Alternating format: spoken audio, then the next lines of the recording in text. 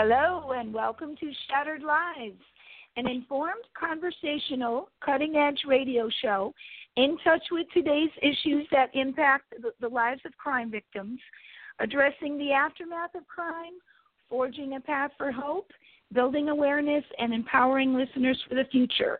That is our mission. This is Donna Argor, a.k.a. Lady Justice, your host, with my co-host Delilah Jones, president of ImaginePublicity.com, welcoming you to today's show and to our library of weekly archive shows. And it is our goal to make a difference every single Saturday that we are on the air. So good Saturday morning, afternoon, or evening, whenever you are listening to this, everyone across the nation. And I'm so happy to have you with us because today we are revisiting one of our friends and our advocates, our national advocates. Today we are revisiting a couple of cases that happened in the Virginia area, and we're also going to be doing a review of some new legislation as well as maybe some national media coverage with Trina Murphy. But before I bring her on in just a minute, I want to say hello to Delilah. Good morning. How are you, and what's going on there in Myrtle Beach? Oh, the usual. It's tourist season here, of course, and very, very busy. The roads are crowded, the beaches are crowded, and it's been a hot summer, so nothing out of the ordinary. Yeah, well, it's just as hot here, and I'm glad that I'm kind of indoors and not out there. And Delilah, I just revel in the fact that we perpetually never run out of material to talk about because crime is a vastly renewable resource.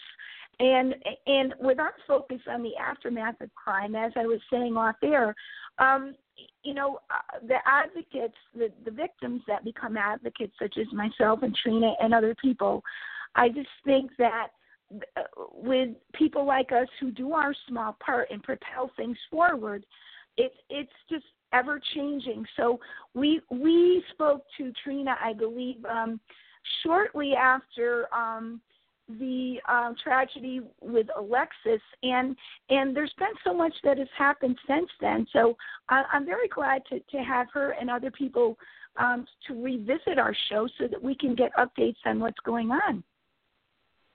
Oh, absolutely. That's an interesting point that, no, we never run out of material, unfortunately. I wish we would. But I think, taking things to the positive side, for every crime committed, it seems that there is a victim somewhere who comes out of it as an advocate. And it always boggles my mind because, fortunately, I have not been a victim of crime as the two of you have, but I just admire the resiliency and the strength that are shown by so many people who've been down that path. And, hopefully we're seeing a lot of change and in attitudes and in, improving the situation all the way around, from the preventative side to how to look at evidence and how to process evidence, which we'll go into further in this show. So, we all go through something horrible in our lives at one time or another, and what is horrible to one person may not be as horrible to another. So it's all kind of relative there. But I think the fact that advocates rise up out of the ashes like the phoenix is just an amazing testament to humankind. Absolutely. And I'm just always so proud to be able to host this show. It's never an easy task to do this show and to keep the quality up, but I'm so proud to know so many fine people such as Trina. So without further ado, Trina Murphy is a quote-unquote victim, but I like to think of her more as a survivor from the Charlottesville, Virginia area, and she has taken up the cause for her niece Alexis. And I like to say good morning to you, Trina, and welcome back to Shattered Lives. It's a pleasure to have you today. Good morning, Donna and Delilah. It's always a pleasure to be in your presence, and I'm looking forward to today's show. Thank you so much for having me. Well, it's a distinct honor for us, and there has been so much change in Virginia, and conceivably, there's been many high-profile documentary-type shows surrounding the cases, and not only, I have to mention, there are many nonprofits out there now that are really doing very good work with regard to missing persons and homicide, and trying to ensure that young people stay safe. And perhaps they each has a different perspective, and but I think they're all doing good work, and we have to give everybody their kudos. And your participation was kind of evolved out of Help Save the Next Girl and what happened with Alexis. So, for those people who may not be entirely familiar, can you tell us a little bit about who you are and what happened to your niece, and how things got started for you as an advocate? Sure. So my niece was actually abducted on August 3rd, 2013. So we're coming up just a little over a week shy of the anniversary. She was 17 years old, a rising senior at Nelson County High School, captain of her volleyball team, a good student, just a beautiful soul inside and out. And we're still 3 years out reeling at the fact that this even took place in such a small rural area where we live. And I've said it over the last 3 years numerous times that if this can happen to us, it can happen to anyone. Because we do live in a very small community where everyone knows everyone, and she was abducted in broad daylight from a very public place. So it's truly something that can touch anybody, and you're never prepared for something like this. But I did start working with Help Save the Next Girl, which is a grassroots foundation that was started by Jill and Dan Harrington after the murder of their daughter, Morgan Harrington, after attending a concert at John Paul Jones Arena in Charlottesville. And since that time, you never know what life is going to hand you, and you just have to figure out what to do with it once it's there. And I knew that once the trial was over and things kind of settled down, that this had to be a passion of mine. It's really hard to just walk away from some type of tragedy like this without trying to give something back and make a difference in hopes that this won't happen to someone else. Mm-hmm. Well, within your family unit, when this happened, how did you personally decide to become the spokesperson? I mean, I saw all of your family members just absolutely reeling from this, and did you just, because of your own personality and makeup, or what you may, you deal with people in your occupation and being a nurse, did this just, you felt like this came naturally to you? I don't think so. Alexis's mother actually asked me to be the spokesperson. She asked me and my niece, or her sister, Angela, to kind of tag team it and do the interviews, because even as her aunt, there were days when I had no idea how I was even going to contemplate doing an interview or speaking to somebody. So as her mother, I can certainly understand why Laura would not want to do that. So I think it just kind of happened. A news reporter showed up and she said, "Go do that." And 3 years later, I'm still doing that. So I don't think there was any real discussion about it. When tragedy happens, being a nurse teaches you to just do what you have to do.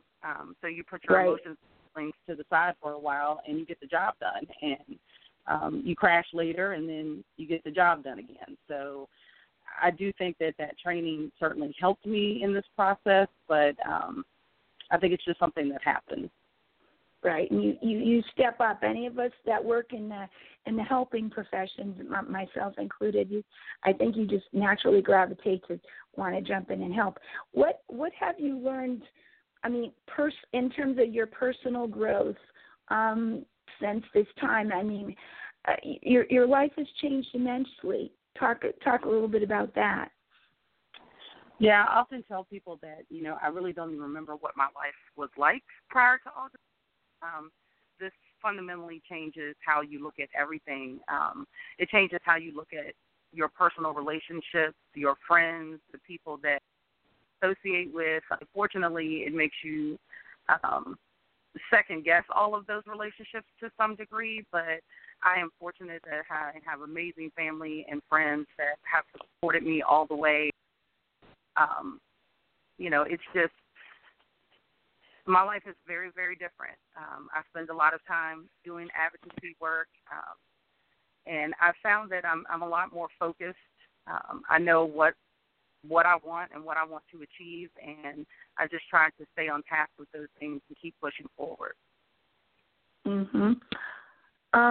What was the outcome of the case with Alexis? So Alexis is abductor, and she's presumed murdered, although we've never recovered her remains. He is currently serving 2 life sentences with no possibility of parole. And do you feel as if that is a sense of resolution for you, or you haven't felt that because her remains have not been recovered? Well, it's certainly some amount of closure. It's not what we would like to have. Obviously, we would like to be able to lay her to rest properly, but knowing that he will never be out to exact this type of pain on any other family does help me sleep better at night, yes. Mhm. Yeah. I can only I remember back when my dad was killed in 1981 and having other people that have has experienced the same thing. Can you tell us a little bit about how your relationship with Jill Harrington and Dan Harrington grew, and how that relationship all evolved, and talk a little bit about their case and your commonalities? Sure. So I first met Jill when she came up to do an awareness event for Alexis in Charlottesville shortly after. They reached out to us probably about 2 or 3 months in after the case, became nationally known about. And, I have never in my life, and I don't say that lightly, they are opening their home to, they open their home to us, they open their hearts to us, and I think the fact that they could totally relate with where we are just, it grew that relationship. You don't, unless you have been through this, you really don't understand. And I know people are sincere in saying that, they're there for us and, they're praying for us, and I believe all that. But until you've experienced this, the not knowing is something that's really unexplainable with words. And they didn't know for 101 days prior to their daughter's remains being found in a very remote location. So that 101 days for them, they know how that feels. For us, it's been almost 3 years. So it's just natural that we would gravitate to each other, I think, because we share a common bond. As horrible as that bond is, we still share it. And they're just 2 very amazing people who have done a lot of good out of a lot of tragedy, and I'm honored to call them friends. Yeah, absolutely. I've had the honor of having them on the show as well, and they are amazing. With the advent of their killer Jesse Matthews and all, and in Virginia itself, and just the incredible amount of press and all, have you seen a real change with regard to people's behaviors or their perceptions after he was caught? Well, I would like to think so. I would like to think that, people are paying more attention.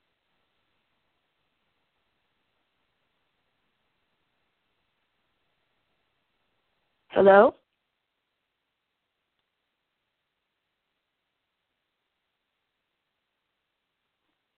Donna, I think her call dropped. Okay. We'll wait for her to call back in. Here I think this is her. Is this her? I don't know what happened. Yeah. Trina, there you are. Sometimes the calls drop. That's okay. Okay.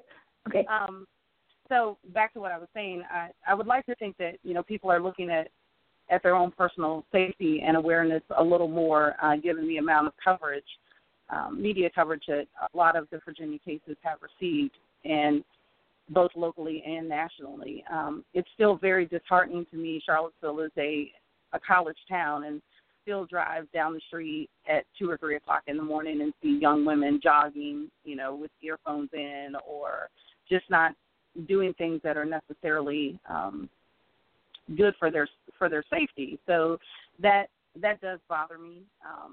But I don't know that there's, you're never going to affect everyone, I guess, until they're affected by it. But Trina, can you, for the benefit of the listeners, can you explain some of the things that maybe you have gone out and done presentations to educate these young women, especially? I mean, it can happen to anyone, but we find that young women are very, very vulnerable. And I know you've done a lot, but just kind of go over some of the things that you're trying to get the message out to these women. Well, I'm trying to start as early as possible to get this message. I've done some work in the middle schools. I'd like to be in the middle schools more. I do at least 6 or 7 presentations a year on the high school level, and I have both young women and young men in those groups. And I'm very fortunate that they're always very well attended, and just try to meet them at their level. They're always hearing, well, don't do this, don't do that, do this, don't do that. So I'm really trying to meet them at where they are, and I think having Alexis' face behind me as a reminder that this is real. And a lot of people, because she was, she played sports, played softball, and a lot of kids from the surrounding schools played sports with her. So she's very real to them. And I think that is important. I don't want to ever just get up there and lecture to them. I want to try to meet them where they are and say, look, I'm going to give you this information. It's really important. I hope you're paying attention, and this is the end result. Even if you're not putting yourself in harm's way. My niece was buying gas. She wasn't at a party, or she, wasn't drinking or under the influence of any kind of drugs or anything. So it truly can happen anywhere, and I just want them to be aware of that and not live in fear, but just really live in awareness. Just be aware of your surroundings and what's going on, and not only for yourself, but for your friends. And I think that's where the young men come into play. If you're at a party and you see a girl looks like she may be in trouble, don't just walk away from that. Help her. If it's no more than telling somebody else and getting them to help. Put a part in this. Isn't the measure of you perhaps doing some of these presentations making an impact? I always think when people kind of hang around after the presentation and come up to ask you a question and want to do this, you think, yes, I've gotten through, right? I do, and I usually have a line of children or young adults wanting to ask questions, and that's always encouraging to me, because if I touch one person in that room, then that's possibly one life that I've been able to save. So, I just try to take them one seminar at a time, one individual at a time. It may seem like a small thing, but I think it's so pervasive. All of our attention is so into our electronic devices. How do we fight that in terms of, it seems contradictory to being aware of your surroundings? And I'm not talking about this Pokemon craze or whatever, but just we're not paying attention. We're looking down at our phones or whatever perpetually. How do we get through to these kids about that? That's a very good question, Donna, and I'm not sure that I have an answer for that because I don't either. I'm a perpetual phone user myself, and I have to catch myself saying, okay, I'm in a public place, I need to be looking around, I need to be paying attention. But our lives are so attached to these things, I can check my email, I can do work, everything is encompassed into this little thing that I can hold in my hand. So having gone through this type of tragedy and being a lot older than they are, if I have to remind myself, then it's kind of a daunting task for a teenager to remember that. But I do think that is part of what I talk about in my presentation, and I actually do a little demonstration, where it's like, okay, how many times have you caught yourself doing this? And I'm walking, trying to do something on my phone at the same time. I just think you have to keep telling them. You just have to keep bringing it up in a positive way. I use humor a lot because I think laughter is the best medicine, and I think when people feel good about what you're telling them, even if it's a difficult subject, they're more likely to retain the information. So I think we just have to keep trying.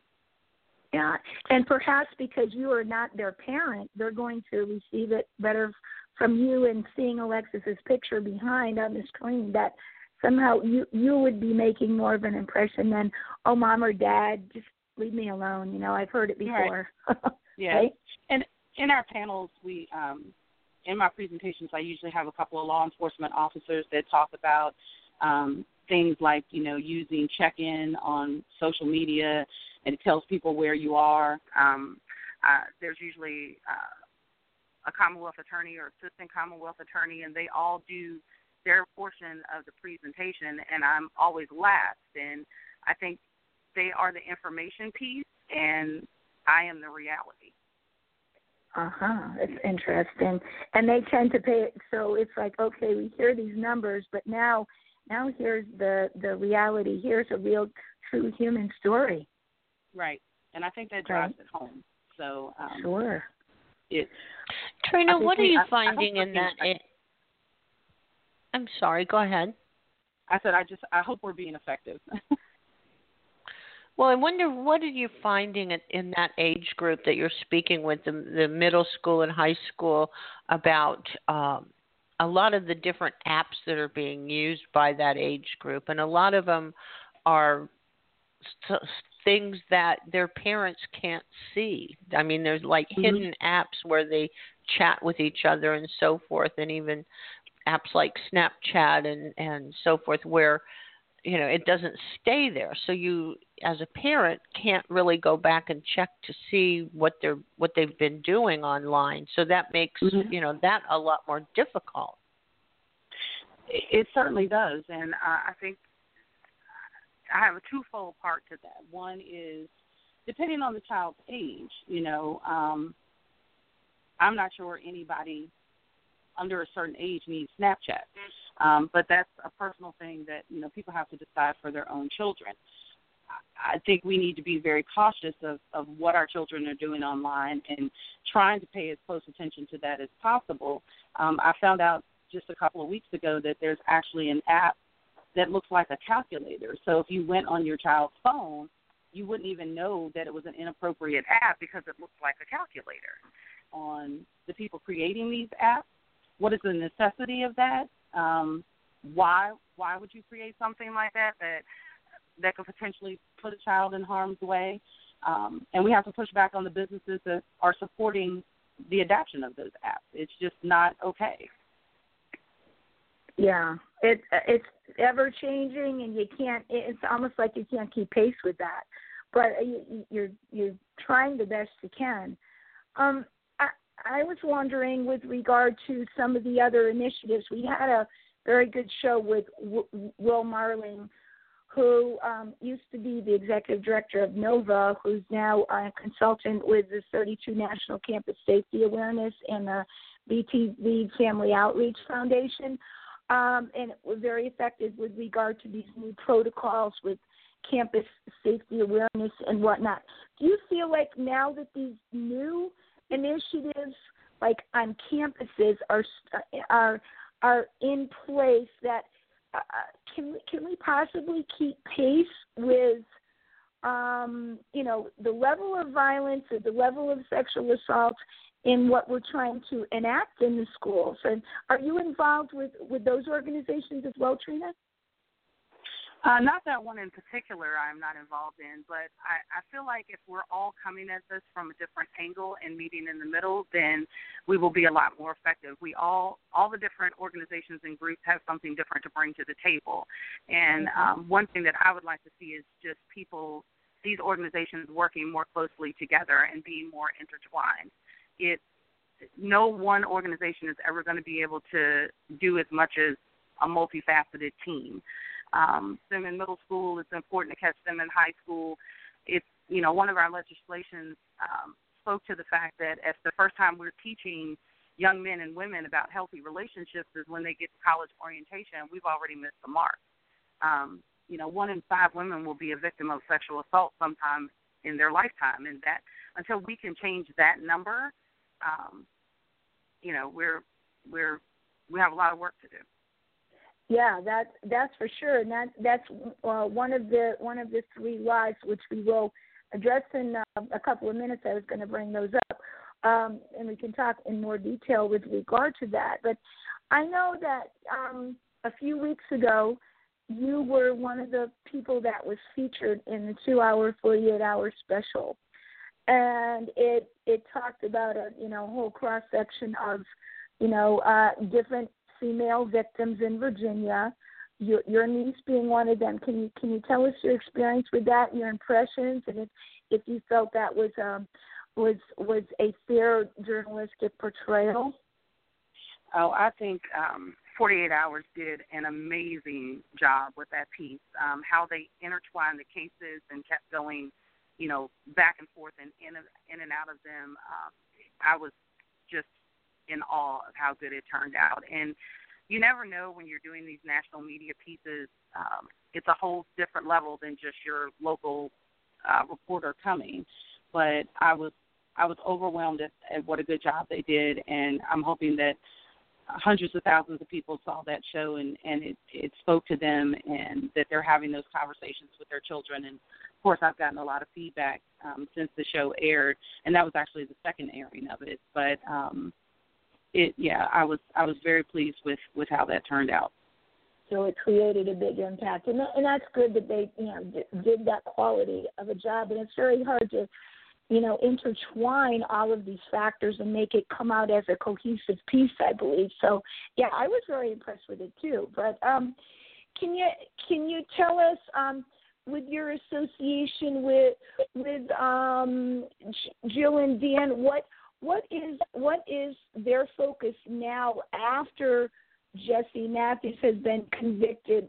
What is her focus? I know she has missions in Africa. That was Morgan's, really big mission to help people in impoverished countries. But what are they doing now in the next chapter, just to bring us up to date with that?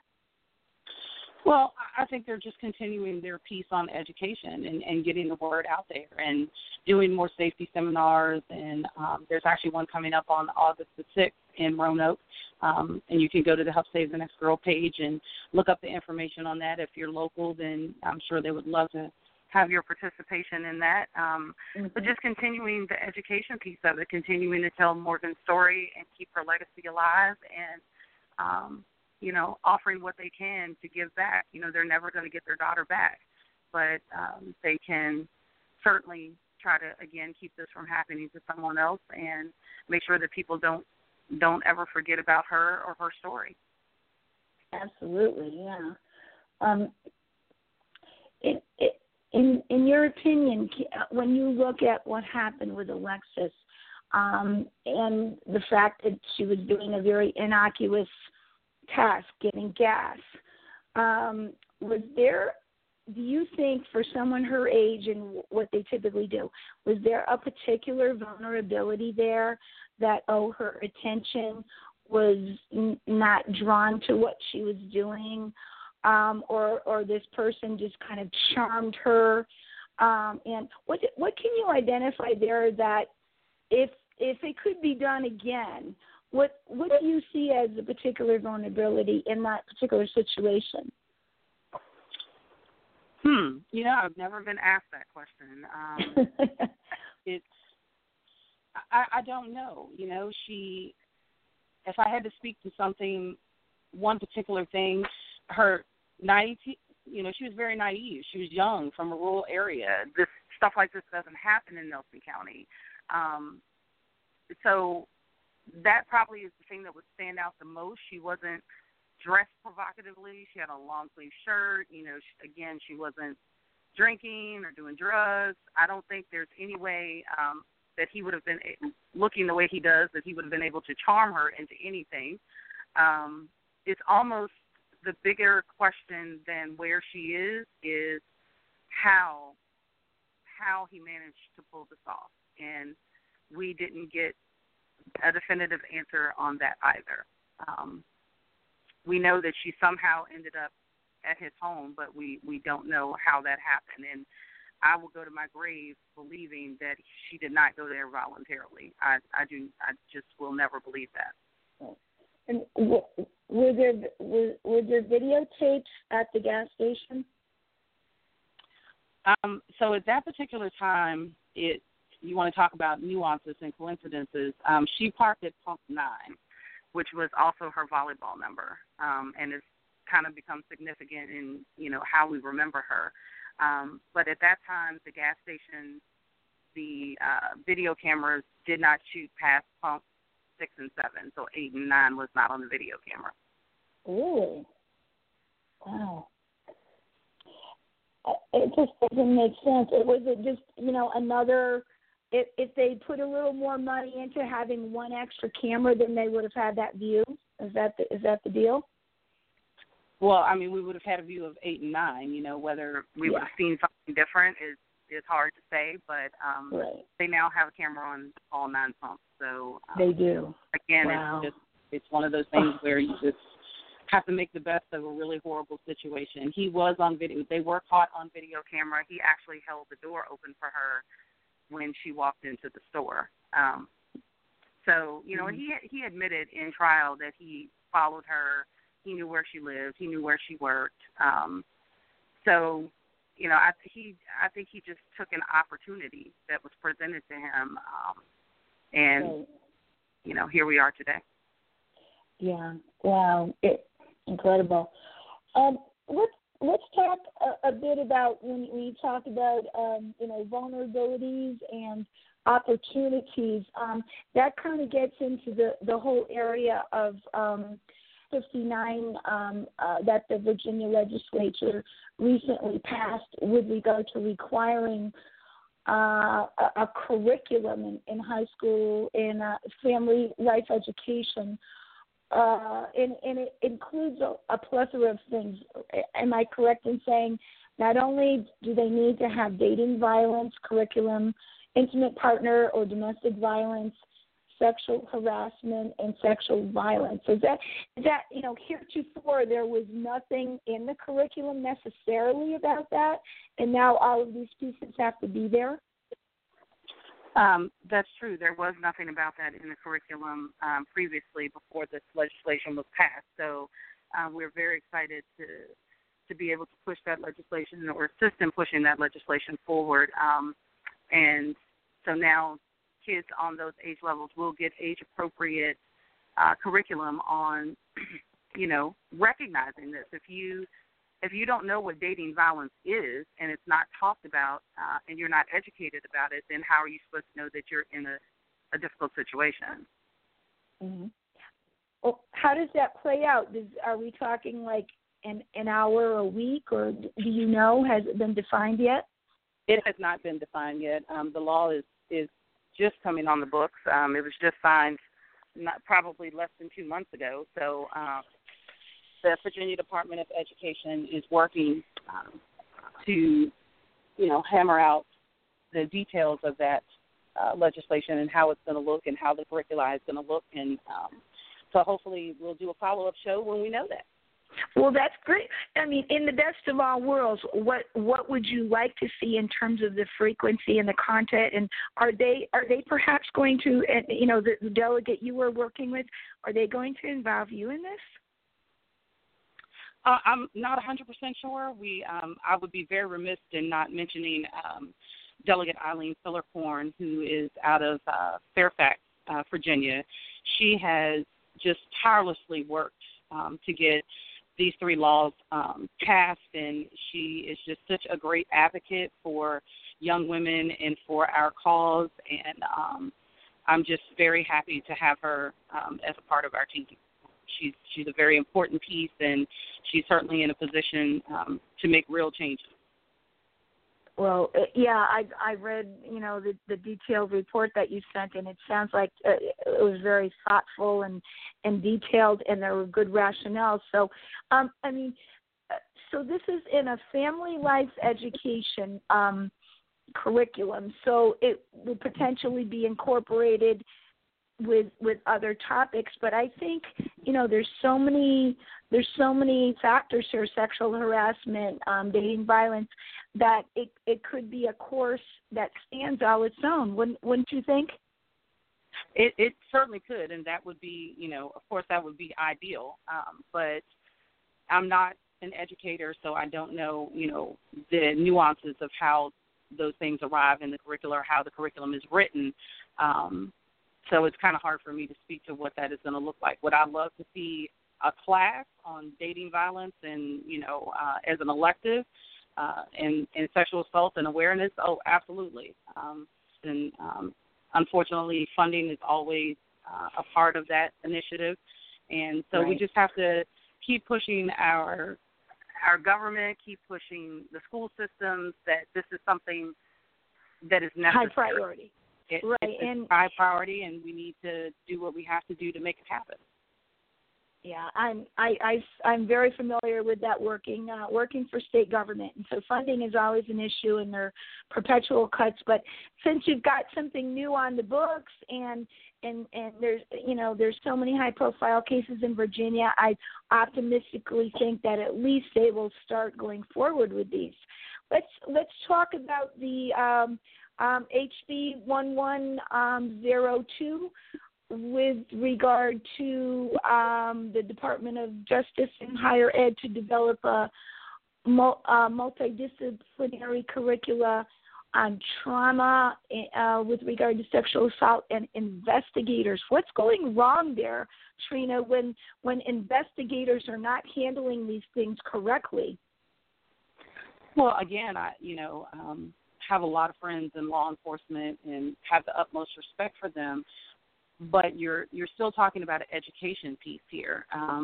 If these officers and investigators are not trained in handling the victims of these crimes, especially when it comes to sexual assault, it's, one wrong thing can very easily say to a woman or a man, I've already been traumatized enough. I'm not about to sit in a courtroom and rehash all of this. So they need to be handled by people who have received specific training in what to say, what not to say, how far to go in the first interview, do I pull. Those are, that's a pretty extensive training that needs to happen. And so, again, this is something that we need to push for funding for, to make sure that education is available, and that the persons who are investigating these cases have received that training before they're thrown out to do it. And in many cases, I don't think it's intentional. It's just a lack of knowledge of how to deal with someone who's had this type of trauma. Right, and trauma-informed care. Delilah, I think you have some working knowledge of this too. I know we were looking into doing a show on this. This is a very sophisticated, thought-out area in terms of trauma-informed care and educating other people, it being multidisciplinary. So this would be, isn't that right, Lila, from your understanding of trauma-informed care? Right, absolutely. And we do need to do a better job of how we treat the victims in all types of cases. And recently in Texas, there was a case where a victim was put into jail because she had a breakdown during trial. And I just find that to be totally disgusting. And it happens all the time with victims of other types of crime. And what happens I'm quoting a case of human trafficking where a victim, in order to make the case, will become a witness. And if that particular victim, maybe she's from out of the country or, living on the fringe or whatever, a lot of times they will put that person in jail. So they spend that time in jail so that they know it flee, which is another way of re-victimizing the victim. It happens all the time. That's just, even to have that conversation tells us why we are where we are in talking about this, and I'd like to even see us change the language. Yes, I know they're victims, and that's how the court system has it up, but I'm not a victim, I'm a survivor. Me too. I'm a survivor. Alexis's mom is not a victim. She's a survivor. We're still standing. We're still here. So, yes, positive. We're victimized, but we did not let that define who we are. And if we did it in a positive way. If anything, this has made me a better person, not, someone who's sitting in the corner wishing to die. So I think even changing the language of how we refer to survivors is important. If we start calling them victims from day one, then that's it. Then, I'm a victim. So I think we need to think about the language. We certainly need to think about these people have survived something horrific that will forever change them. And it's our responsibility, it's law enforcement's responsibility. It's a collective effort to make sure that they are treated in the highest regard with the most respect that we can give them. Right. And this may be a little bit off the wall question, but do you feel as if, and I know we have a good complement of female investigators, and hopefully in sexual assault particularly, but can men become as sensitive to these issues as female investigators? Ooh, Donna, you're blowing out the good questions today.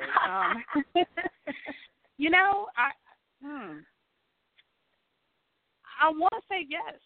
I want to say that anybody can be educated to be sensitive to another person's suffering, because saying no to that takes it to a whole nother level across many dimensions. But I do think that they can. I think, I try to put myself in that situation. If I were victimized, would I want a male or a female investigator? I don't know. I think I would just want someone competent and someone that could understand what I just went through and go out of their way to do everything they could to make sure I got the justice I deserve. Yeah, I agree with you. And in my opinion, I think the jury is still out, but with regard to whether one gender would do a better job or another, I think it comes down to, who you are as a person and your experience and how you approach things versus who the gender might be. And again, I think media stereotypes it on all of those, Law and Order shows. They talk about the Vic, and it's always the hard-driving males that, are not sensitive at all. So that could be a stereotype. So that. Well, I think it's certainly a stereotype. I can speak to that with regards to Alexis's case, because obviously most of the investigators, the lead investigator was a male. The lead investigator for the FBI was a male. Most of the investigating, those who testified, with the exception of a few, were male. And I can speak to the fact that they all were and still are incredibly sensitive to what they were dealing with. I still have members of the FBI team that were part of the investigation call me randomly and just say, how are you doing? How's Laura? How's the family? So, that lets me know that they're invested in this. Even though they may be the big guys in the suits with the guns, they take this home. They take it home, and it becomes very real to them, and they internalize it. And so kudos to them for what they do every day. Yeah, well, it sounds like you've had a very positive experience with regard to that, and that's good to hear. We have about 14 minutes left of our show, just to give you a little time check there, Trina. Let's talk about the third bill, which the acronym is PERKS, and it's not. So tell us about two bills, HBs 655 and 1160. What are those about?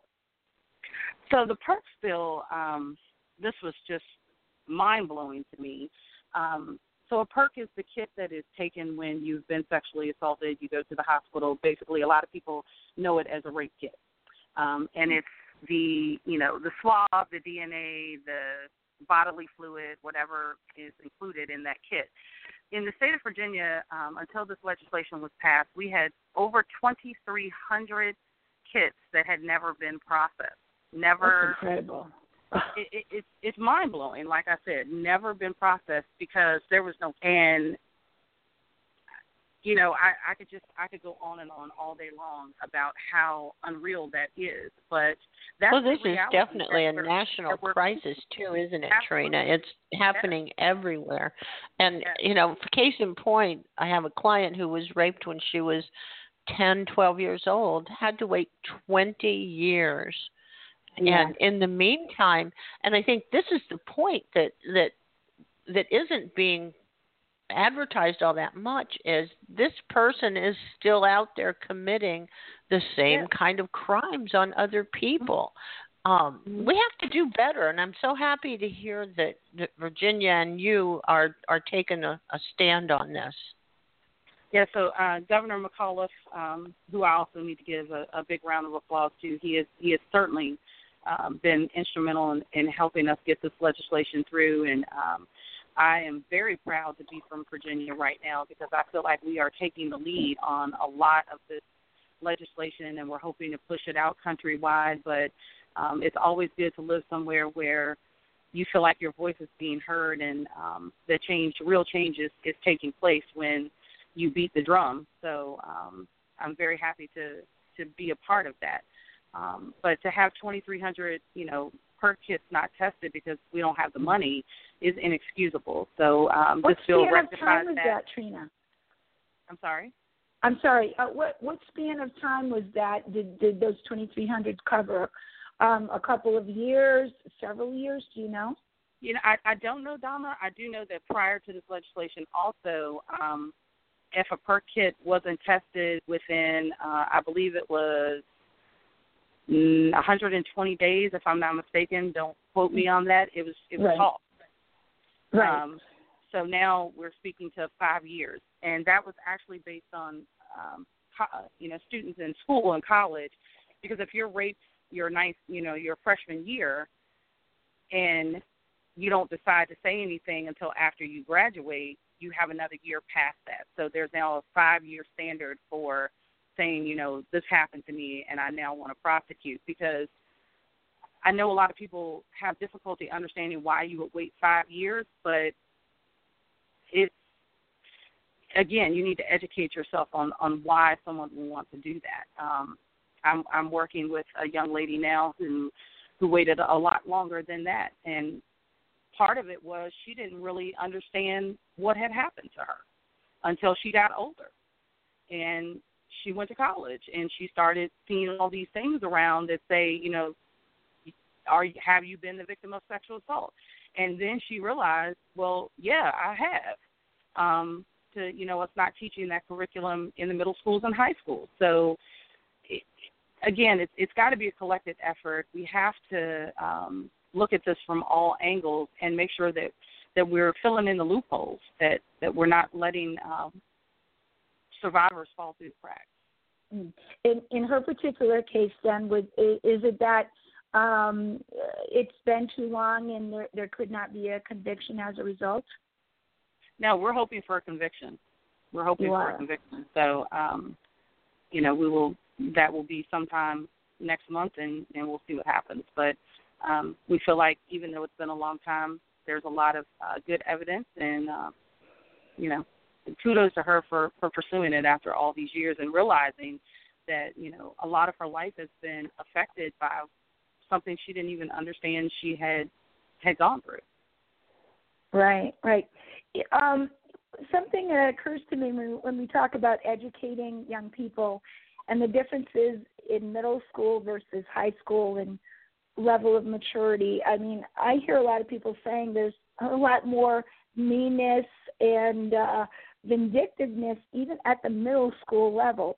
What do you think needs to be done in terms of, is it just a matter of less sophisticated material to be presented at middle school before they get to high school? Or, in your presentation, do you have some sense of what the differences have been?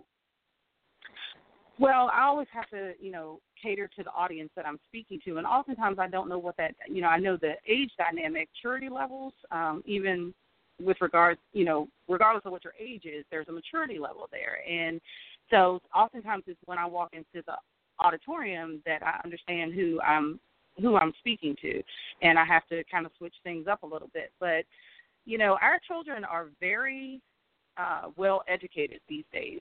They know a lot more at a lot younger age, and we want to try as parents and as advocates to keep that sense of innocence and, not give them too much information. But I think a lot of times we coddle them a little too much. I think they know way more than we give them credit for, and sometimes we just need to be honest with them and say, look, this is something you may face, and this is what you need to do if that happens.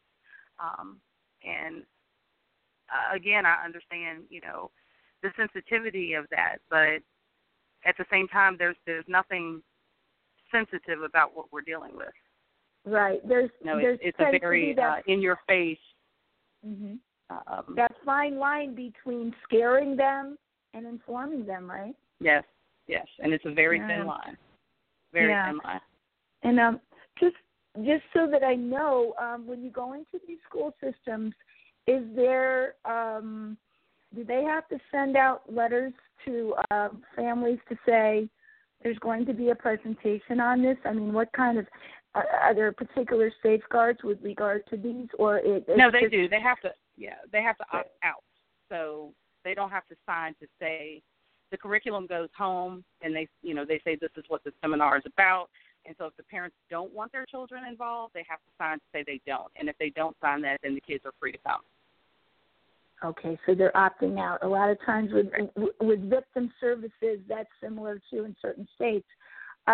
So are your presentations like, well, if you're on a panel and you're the last one, but if you go solo, are they like an hour presentations in a school auditorium or cafeteria or something? They are usually in the auditorium or it depends.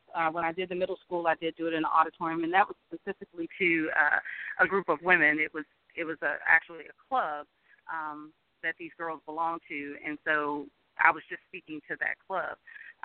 But it's usually in the auditorium. The two big ones that I do every year, the one at Monticello High School usually encompasses about 300 or 400 students. So we're hitting the small groups, we're hitting the big groups. I'm talking to anybody that will listen. I'm doing a group of older women, a women's club in October, and there's not a single young person in this group at all. But we all have that responsibility to keep our young women and men safe. And so I'll speak to anybody to listen. Right. I mean, they could be they need to inform their grandchildren or whatever, right? Exactly. Yeah, that's great. So what do you see? I mean, I think I have a sense of it. You're continuing to advocate at this level, on behalf of Alexis. But if you were to project long term, since your life has changed, what do you project your role to be? And you seem very comfortable in doing this now, 3 years down the road.